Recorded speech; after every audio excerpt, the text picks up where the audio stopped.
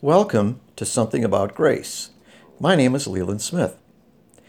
One of the most important things, in fact, it might be the most important thing we need to do as Christians, is to daily remind ourselves who we are in Christ.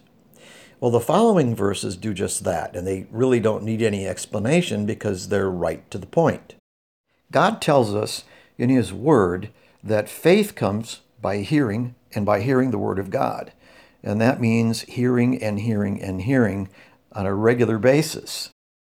And what I've decided to do is, before each verse, I'm going to make a statement. For example, I have been justified. And then I'll back that up with a verse that applies to. And memorizing verses can really be a chore. It is for me. So what I do sometimes is I'll just take statements like, I am Christ's friend. I have been justified. Those types of things just to remind myself of who I am in Christ. So, Father in heaven, thank you that you were willing to make the greatest sacrifice that's ever been made. Thank you that you were willing to send Jesus to die for us. And I ask as we listen to these verses, Lord, that we will realize that in Christ we are accepted, we are secure, we are significant, and most of all, we are loved. Amen. I am God's child. Yet to all who received him, to those who believed in his name, he gave the right to become children of God. John 1, verse 12. I am Christ's friend. Jesus said, I no longer call you servants because a servant does not know his master's business. Instead, I have called you friends, for everything that I learned from my Father I have made known to you. John 15, verse 15. I have been justified. Therefore, since we have been justified through faith, we have peace with God through our Lord Jesus Christ. Romans 5, verse 1. I am united with the Lord, and I am one spirit with him. But he who unites himself with the Lord is one with him in spirit. 1 Corinthians 6, verse 17. I have been bought with a price. I belong to God.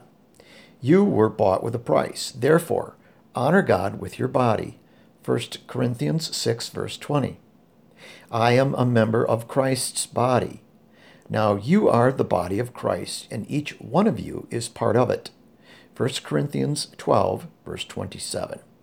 I am a saint. Paul, an apostle of Christ Jesus by the will of God, to the saints in Ephesus, the faithful in Christ Jesus. Ephesians 1, verse 1. I am chosen by God. For he who chose us in him before the creation of the world to be holy and blameless in his sight, in love. Ephesians 1, verse 4. I have been adopted as God's child. He predestined us to be adopted as his sons through Jesus Christ, in accordance with his pleasure and will. Ephesians 1, verse 5. I have direct access to God through the Holy Spirit. For through him we both have access to the Father by one Spirit. Ephesians 2, verse 18. I have been redeemed and forgiven of all my sins. For he has rescued us from the dominion of darkness and brought us into the kingdom of the Son he loves, in whom we have redemption, the forgiveness of sins. Colossians 1, verse 13 to 14. I am complete in Christ, and you have been given fullness in Christ, who is the head over every power and authority. Colossians 2, verse 10. I am free from condemnation. Therefore, there is now no condemnation for those who are in Christ Jesus, because through Christ Jesus, the law of the Spirit of life set me free from the law of sin and death. Romans 8, verses 1 through 2. I am assured that all things work together for good. And we know that in all things God works for the good of those who love him, who have been called according to his purpose. Romans 8, verse 28. I am free from any condemning charges against me. What then shall we say in response to this? If God is for us, who can be against us? He who did not spare his own Son, but gave him up for us all, how will he not also, along with him, graciously give us all things? Who will bring any charge against those whom God has chosen? It is God who justifies. Who is he that condemns? Christ Jesus, who died, more than that, who was raised to life, is at the right hand of the Father and is also interceding for us. Romans 8, verses 31 through 34. I have been established, anointed, and sealed by God. Now it is God who makes both us and you stand firm in Christ. He anointed us, set his seal of ownership on us, and put his Spirit in our hearts as a deposit, guaranteeing what is to come. 2 Corinthians 1, verses 21 through 22. I am confident that God will complete the good work he started in me.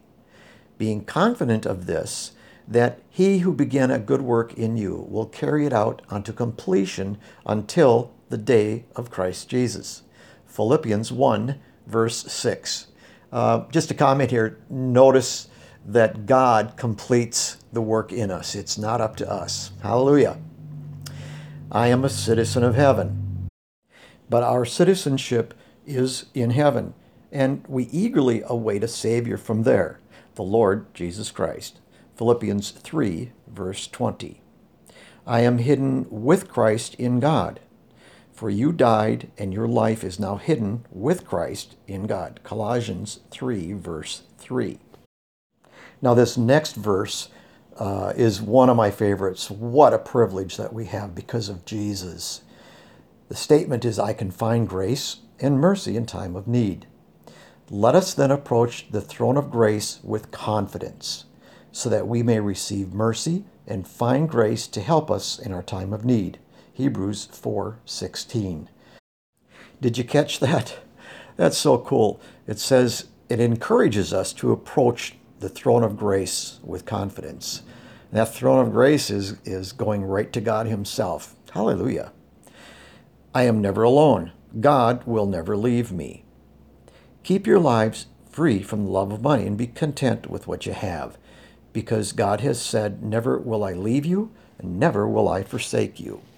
Hebrews 13, verse 5. I am born of God, and the evil one cannot touch me. We know that anyone born of God does not continue to sin. The one who was born of God keeps him safe, and the evil one cannot harm him. 1 John 5, verse 18. This is a powerful verse you need to remember. If you feel like you're under attack by the enemy, or any evil spirit, you just remind them, hey, off limits, you cannot touch me. Wow, that's powerful. Here's another great verse on approaching God. I may approach God with freedom and confidence. And in him, Jesus, and through faith in him, again, Jesus, we may approach God our Father with freedom and confidence. Ephesians 3, verse 12. Why, do you realize how much access we have to God because of Jesus? Be bold and approach him in time of need. Hallelujah. I can do all things through Christ who strengthens me. I can do everything through him who gives me strength. Philippians 4, verse 13. I'd like to make a couple of suggestions before we close here.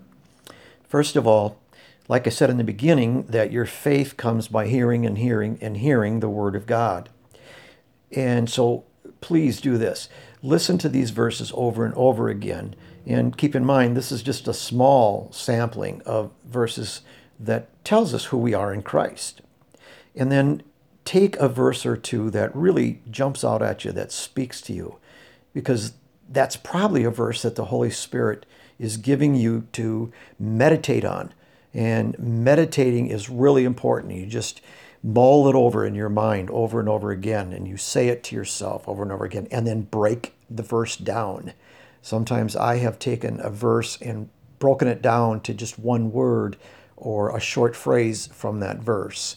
And then that's what you meditate on, and you'll be surprised how that will carry you through the day. You've been listening to Something About Grace, and my name is Leland Smith.